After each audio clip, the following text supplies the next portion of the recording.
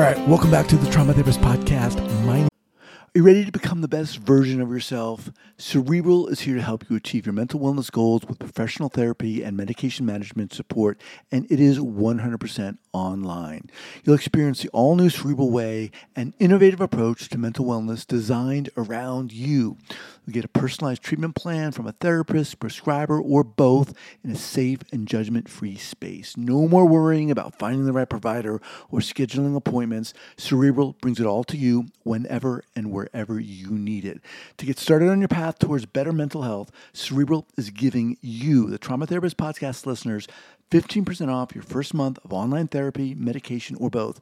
Get started by going to cerebral.com/podcast and use the code TheTraumaTherapist. That's Cerebral, CEREBRAL.com/podcast. And don't forget to use the code TheTraumaTherapist to get 15% off your first month. Make 2024 your best year yet. Offer only valid on monthly plans. Other exclusions may apply. Please see site for details. My name is Guy McPherson. My mission is to raise the awareness of trauma and to support and inspire new trauma therapists just starting out on the trauma-informed journey. I do that with my membership community, Trauma Therapist 2.0, my online courses and workshops, and the Trauma Therapist newsletter. If you're a therapist of any kind and you work with individuals who've been impacted by trauma, I invite you to head on over to my website at thetraumatherapistproject.com. That's thetraumatherapistproject.com. All right, let's get started. All right, folks, welcome back to the Trauma Therapist Podcast. I am thrilled to have as my guest today, Dr. Hillary. Are you tired of spending countless hours buried under mountains of progress notes or clinical notes? It's time to focus on what truly matters, which is providing exceptional care to your clients. Introducing Text Expander, your ultimate solution to help you streamline documentation and boost your productivity. I've been using Text Expander for years, and it's one of the tools I use every single day. If you're a therapist, if you're a coach, any content or text you use on a regular basis in your progress notes, for example, your name, address, or even longer forms, paragraphs of notes or sections of reports, you can create a shortcut for it.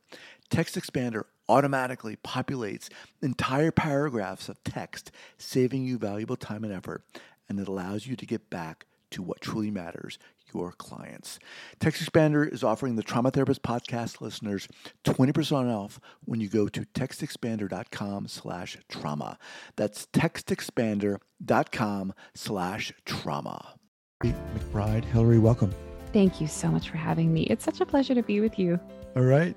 So Dr. McBride is a registered psychologist, a researcher, and a podcaster with expertise that includes working with trauma therapies, and embodiment at the intersection of spirituality and mental health. Her first book, Mothers, Daughters, and Body Image, Learning to Love Ourselves as We Are, was published in 2017. Her most recent book, The Wisdom of Your Body, Finding Wholeness, Healing, and Connection Through Embodied Living, came out in the fall of 2021. The book offers a compassionate, healthy, and holistic perspective on embodied living, weaving together illuminating research, stories from Dr. McBride's work as a therapist, and deeply personal narratives of healing from a life-threatening eating disorder, a near-fatal car accident, and chronic pain. All right, cheery, here we go. Right, yeah, yeah. Look, thanks so much for... so pleased to be covering all of these really, really difficult things right off the bat. I appreciate you coming on here. Before we get going, Hillary, share with our listeners where you're from originally and where you are currently. Yeah, so I am born and raised in Vancouver, BC, and just made a move to Victoria, BC. So I live on an island off the west coast of Vancouver, but it's a short boat or plane ride to Vancouver. So I still think of that as home in a way. Awesome. Mm-hmm. All right, so let's dive in here. How did you get here? How did you get to be working in this field? Yes. Oh, I love the question. And isn't it so rich to talk about our personal narratives that impact our work as clinicians and researchers? Because I'm sure someone on your podcast before has said, research is always me search. And I think there's often something that happens for us as clinicians in which we are working our own stuff out, hopefully in ways that are ethical and allow the stories of our clients to be front and center. But I feel like my story to become a therapist and a clinician is so woven into kind of my own work and the work of other people. So I love the question. There's a few different angles I can take to this. One is that I have two therapist parents. And so I could probably laugh and say, did I have any other choice? I tried really hard to have a few different careers. Did you? Yes, I started, my first degree was in performance violin. So I was a violinist, and then really felt like that didn't allow my psyche to breathe in the way that I wanted it to. There was some ways that I was approaching being a musician that I think were deeply woven into the eating disorder kind of story in my head around perfectionism and rigor, and this kind of like do everything right and only see the one thing that that you didn't do right and fixate on that. And so it felt like my eating disorder and my musicianship were in bed together. And then I tried to be a midwife for a little while and really wanted to be with birthing women.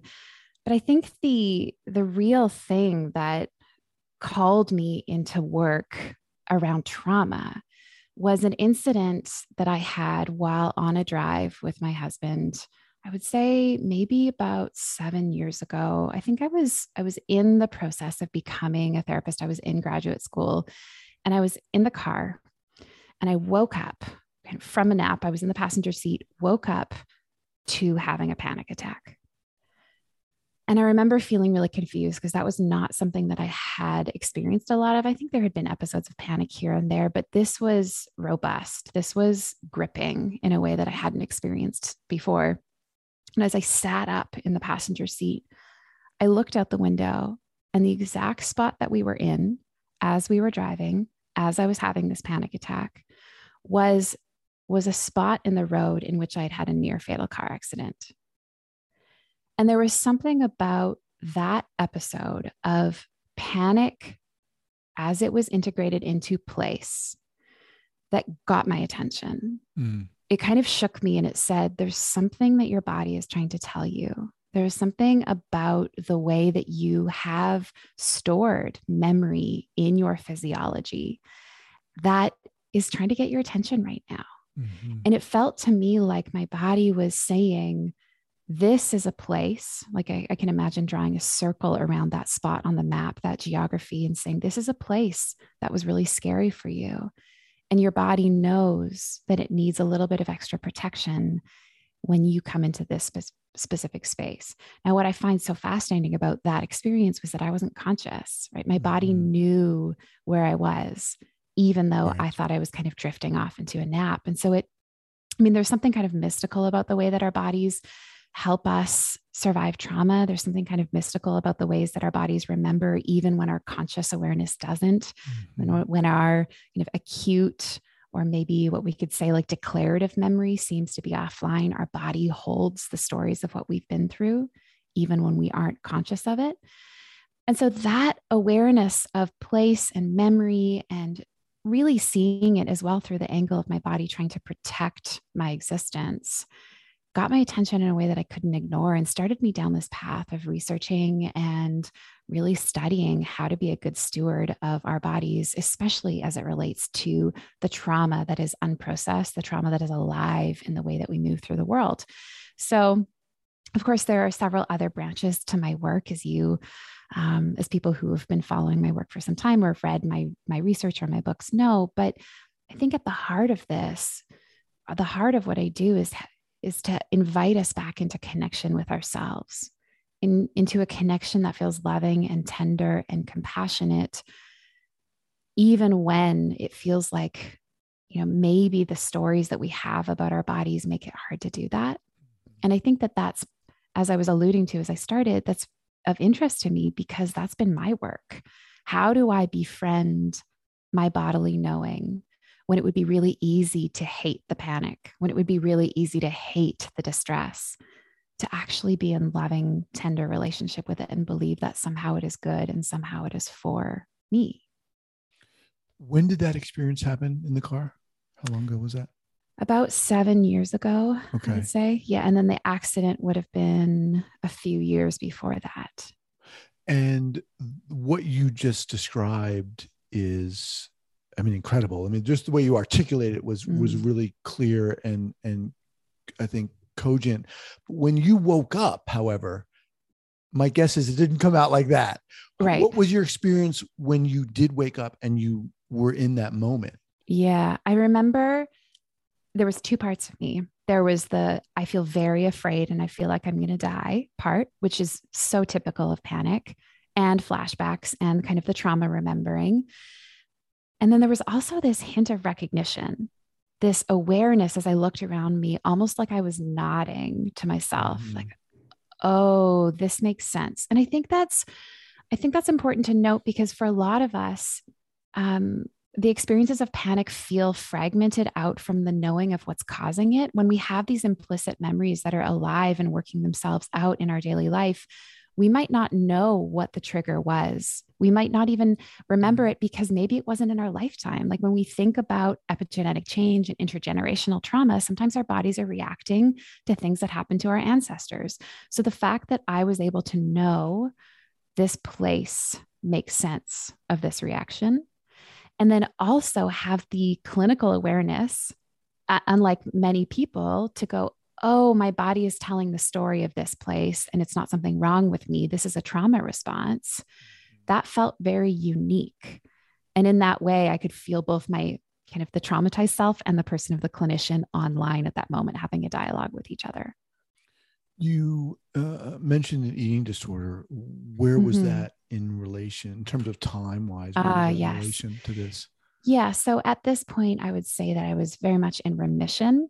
Although, what I do think is important to acknowledge is that there is something about my treatment of my trauma, particularly I have had a number of near fatal car accidents, that going into my body to process the trauma of these accidents invited me to see that there was things that lingered from the eating disorder that although I didn't have symptoms were not quite healed.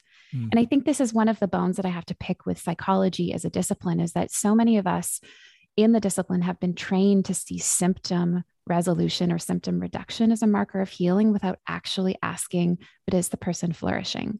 So I could Mm. say my symptoms had disappeared, but did I know how to inhabit myself in a way that was loving and tender? Did I believe that my body was good and for my fullness? Not really, but I didn't have symptoms at that time. So you had this experience. Mm-hmm. How do things unfold in terms of the work you wanted to do or saw yourself doing or was inspired to do because of this? Mm-hmm. Yeah. And I find myself wondering as you ask that, my personal work or my clinical work. Not that they're However necessarily you so want to different. take Yeah. that question, Uh-huh. you know, I guess the work around, I guess we could step aside and say here, what is your mission right now? Mm, Who are you speaking to? yeah. What are you addressing? Yeah. I think that this awareness that my body was good and was trying to protect my existence gave me a new way of understanding bodies and gave me a new way of understanding my own body in a way that asked me to see more of myself than I think the limited stories of bodies and my body that I had been given by our culture. So to look at bodies as alive and vibrant and wise was something that I don't quite think that I had encountered up until that point. It was kind of like my experience gave me a new reality. It was kind of a bottom up knowing, so to speak. We use that language in therapy all the time, the kind of bottom up versus top down knowing or processing. I had this reality shift, this awareness shift that got my attention in a way that started to reorganize my worldview. And the deeper that I got into this new shift or new story, the more that I saw that it kind of spread out into all of these other areas. Like when we believe that our bodies are good and are for us, then we have the courage and the capacity to turn towards our emotion and investigate. When we believe that our bodies are good, we might not want to silence the sensation or the knowing that we have. But in addition to that, outside of the individual, when we believe that bodies are good and are worth paying attention to, it starts to ask us to reorganize the sociocultural hierarchies, which create a fragmentation of power based on which bodies have been valued the most culturally. Mm-hmm. So there's something about connecting to the body for me that made me realize this is part of my wholeness individually, but working with the body is also part of our collective wholeness. It has something to do with how we need to move forward to heal, but also, as I was mentioning, move beyond just healing in terms of symptom reduction, but look at how do we thrive individually and collectively. So I would say, like most other therapists, like most other people who are trying to be conscious and kind of wake up to the things that don't work in our own lives and in our culture, I want to see how the body is a part of that. And I want to push the body into our field of awareness to ask us what it means to be human individually and collectively is right here. It's at our fingertip, so to speak. Mm-hmm. It is the ground of our being, our present awareness. So where does this fit in, if I can use that phrase, within the realm of healing trauma? Mm-hmm. Someone comes to you, maybe they come to you for depression or anxiety. They don't even realize they've been traumatized in the past. Mm-hmm. How give us an idea of how you work. Sure. Yeah. So people come to therapy with different levels of comfort around connecting to their bodies. As you acknowledge, there might be some people who come in thinking that they have a cognitive kind of issue, so to speak. My thinking is dysfunctional. My thinking is broken. And at that point, I might invite a person to become curious about what's happening inside of them, titrating in, kind of bringing in little bits at a time of sensory experience to ask a person to notice. And as we build the capacity to notice and tolerate what we find, to also bring in curiosity about what that information might be telling us, because that information at first might feel difficult to be with. And because of that, we can build up defenses around it and want to run away from that information. But when we have an attuned other who can regulate us, who can help us be present to what's going on, we can have the courage to stay with it and realize that our bodies might be telling us information about what we've lived through.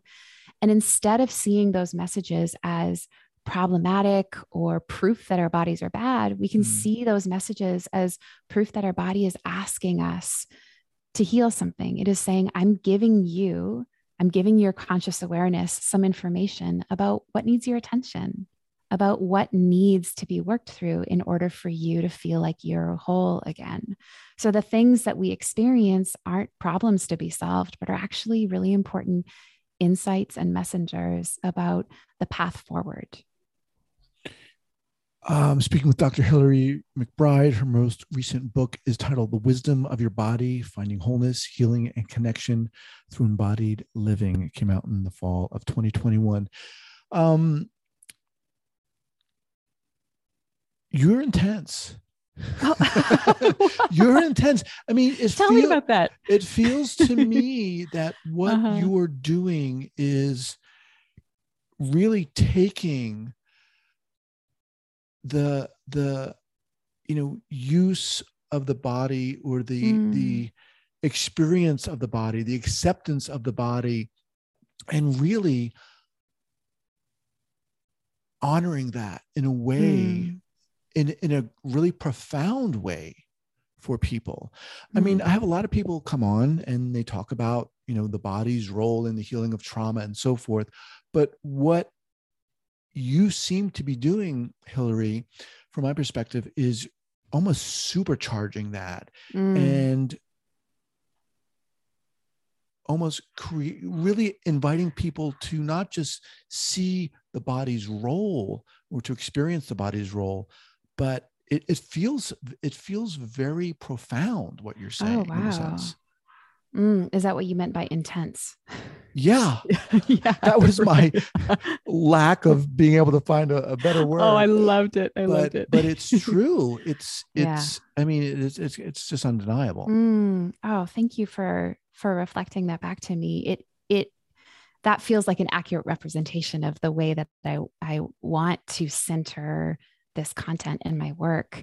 And to my friends and family's kind of dismay at times, this is my favorite thing to talk about, even at the dinner table on holidays. They're like, but can we talk about something other than trauma? Oh yeah, that's right. Okay.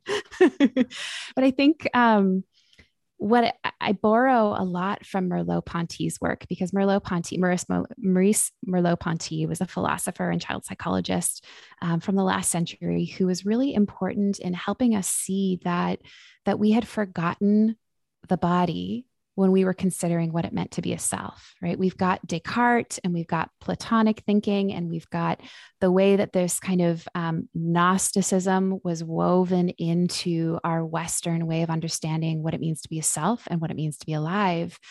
And that impacted continental philosophy and existentialism to the point that the view of the self was so fragmented out from the body that we thought that it existed somewhere exclusively in the mind or in this kind of astral projection, or maybe even for some people in the next life. Whatever happens after the body stops existing is where life or the self really starts. And Merleau-Ponty, at least as I understand it, was really important in saying, among, of course, a whole community of womanist thinkers and indigenous scholars and medicine people who had been saying from the beginning, hey, a fragmented existence actually doesn't work for anybody. But in terms of Western philosophy and my line of training, Merleau-Ponty was really important in saying the body is not just an object, the body is a subject.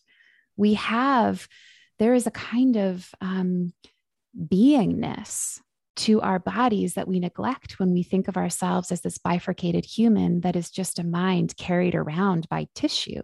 And of course, now we have the updated neuroscientific knowledge to say that cognition itself is embodied, and that, there is so much more information going from body to brain than there is from brain to body in terms of where we are getting our data to decide both how we perceive the world and how we interact with the world that we're perceiving.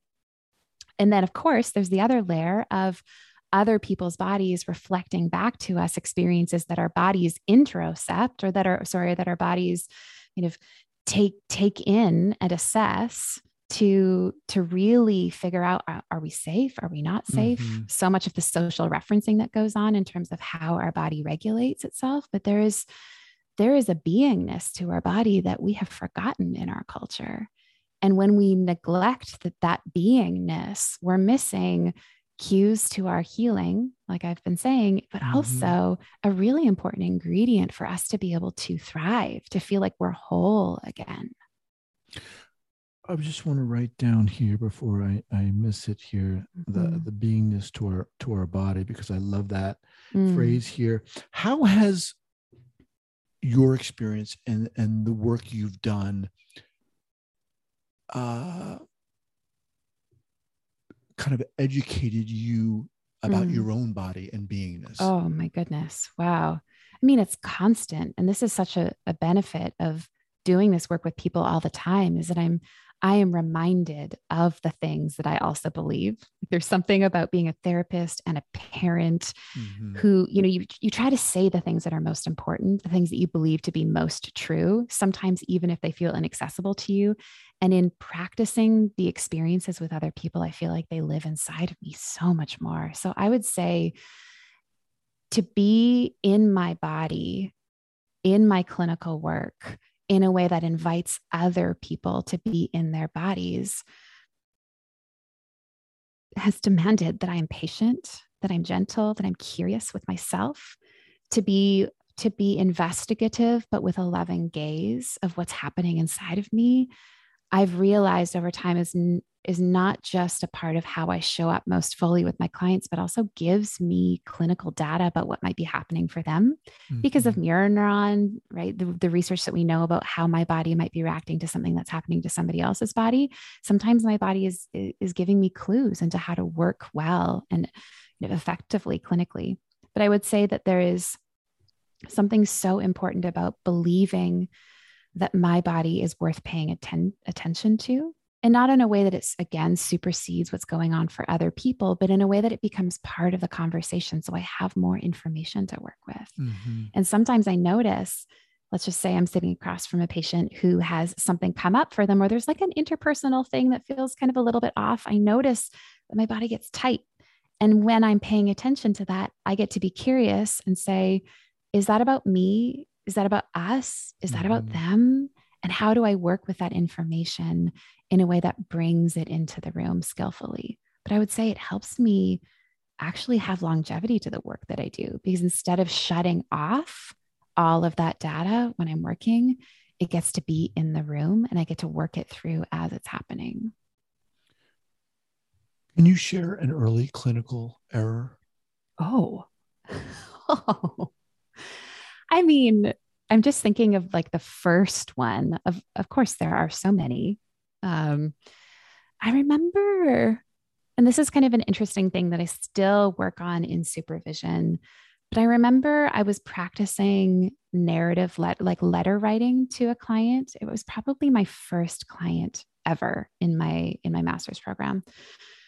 And I was writing him a summary of our sessions. And I wrote maybe something like 4 pages of information. And I remember showing it to my supervisor before I brought it to the client in session. She's like, that's too much information. That's too much. Like, that's going to overwhelm him. And I think one of the things that I've been working on in supervision that relates to that is there is such thing as needing to titrate affection. There's such thing as needing to titrate the bigness of our delight in someone, because receptive affect is a skill in itself. Being able to take in someone else's love for you is not something that a lot of people know how to do. They might be able to take in and be very sensitized to someone else's anger towards them, but can they take in care? Do they actually know how? So being able to titrate what I love about clients and deliver it in a way that is accessible to them feels like something, I guess I'm realizing as I talk about this, I was working on then, but also still working on now.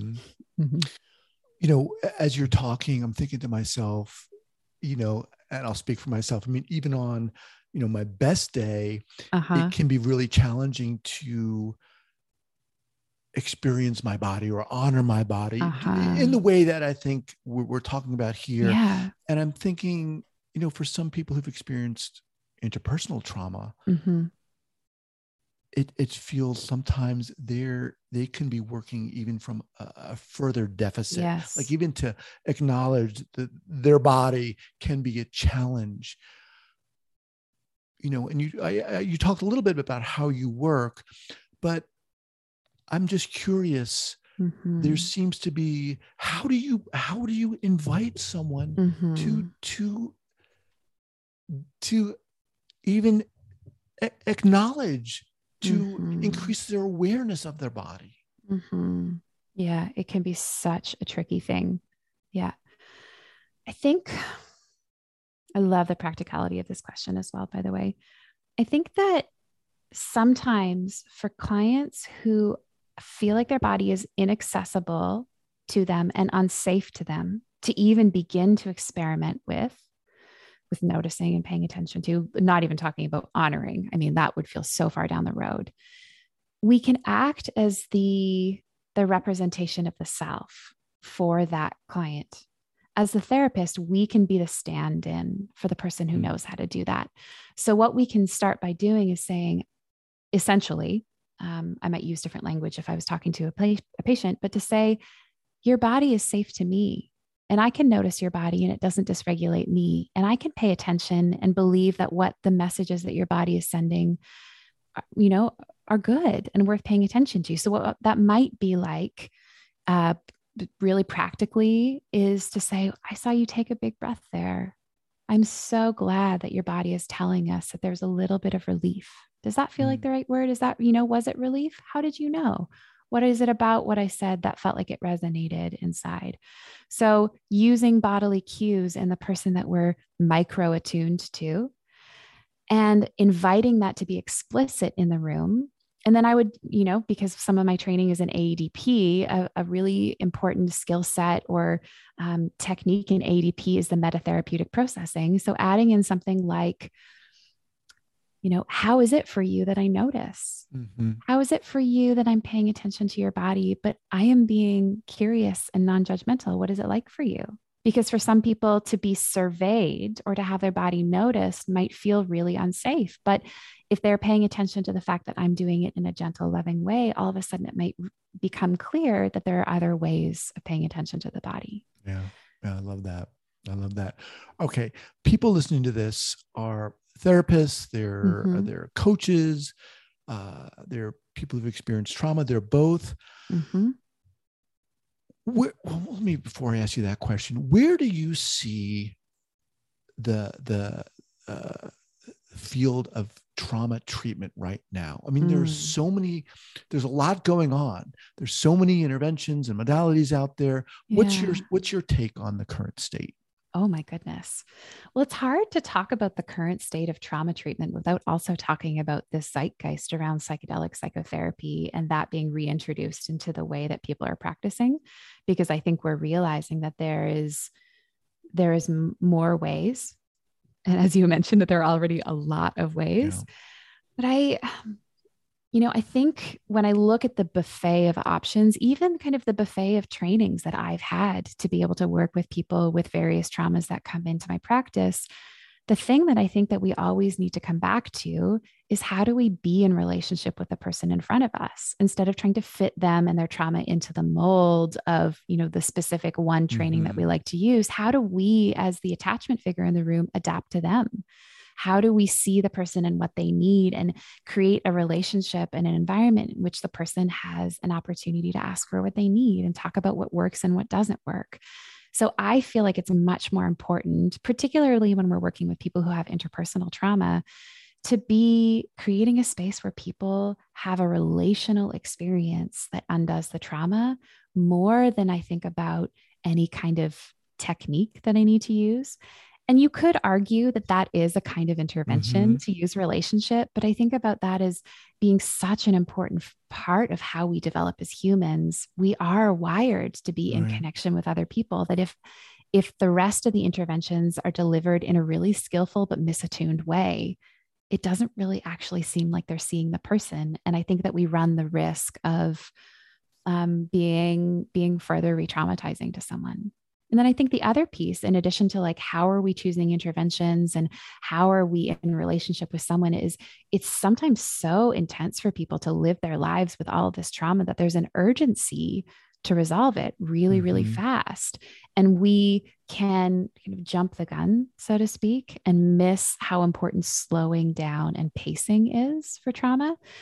So again, to create a new relationship or to be deeply attuned. So I'd say more important than the intervention is, can we create a relational container within a person feels attuned to and heard, but can we move at a pace that allows us to drop into these experiences instead of, I would say, here's another clinical error of mine, being so eager to help people in their distress that we pull out the big guns of therapy and a person gets flooded and re-triggered and doesn't have the skills to re-regulate themselves, and things actually get way, way, way harder before they need to. Yeah, I love that response. How long or when did you understand that? When did that become embodied for you? That realization?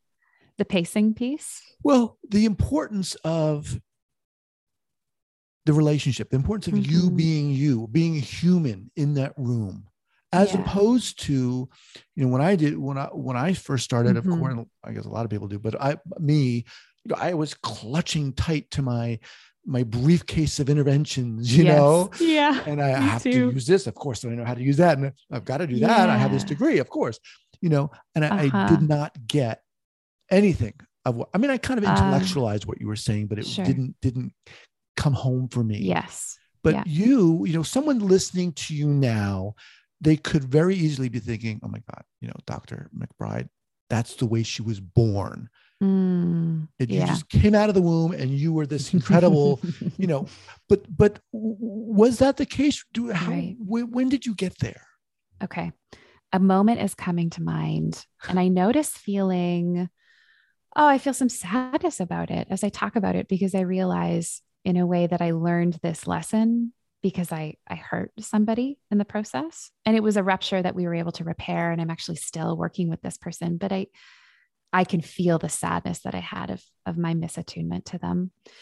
It was a moment where I was inviting a person to do some EMDR processing. And this is a person who had a lot of interpersonal trauma and from early on in childhood. And we had at this point been into our clinical work for a couple of years before it felt safe to actually try doing this level of processing.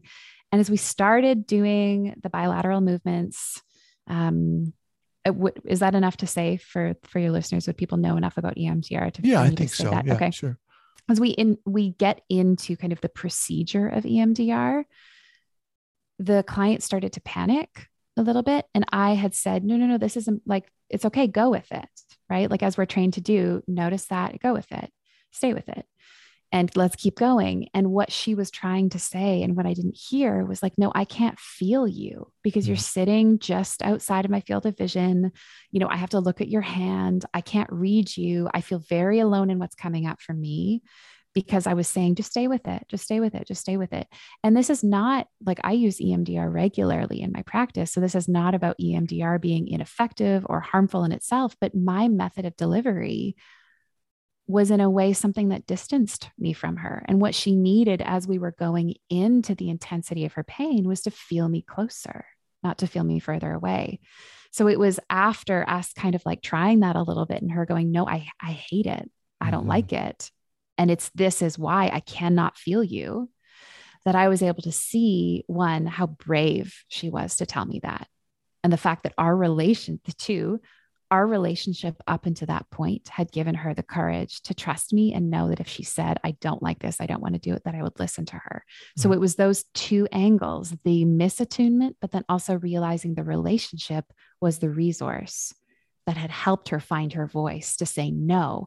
And what was interesting as we continue to process that was her no felt like a kind of a novel experience in a relationship with someone who has power and authority figure, that it was a corrective experience to be able to say, I don't want you to do this, and have her be listened to.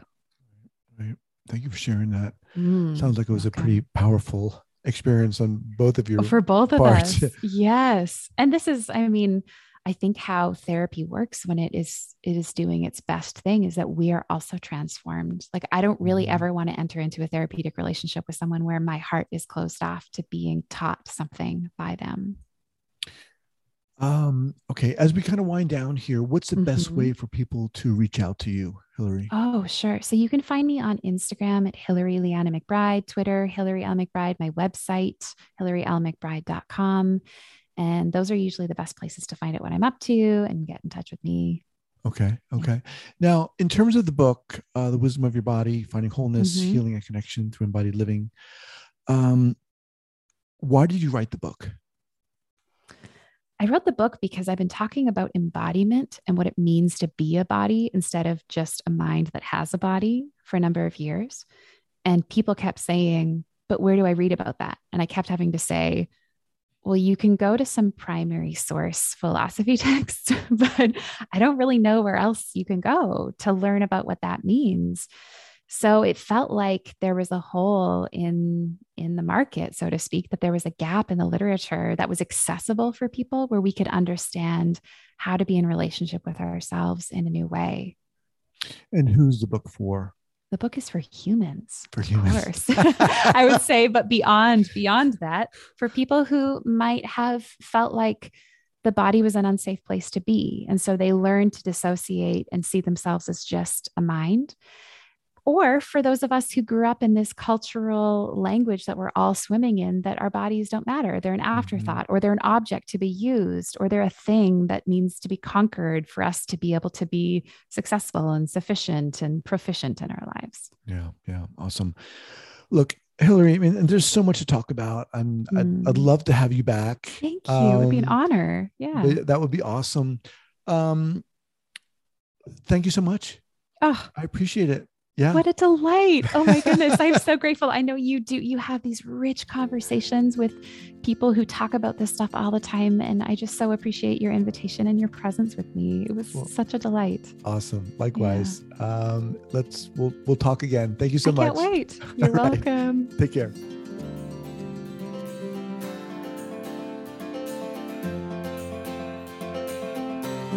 Thank you so much for listening and supporting this podcast.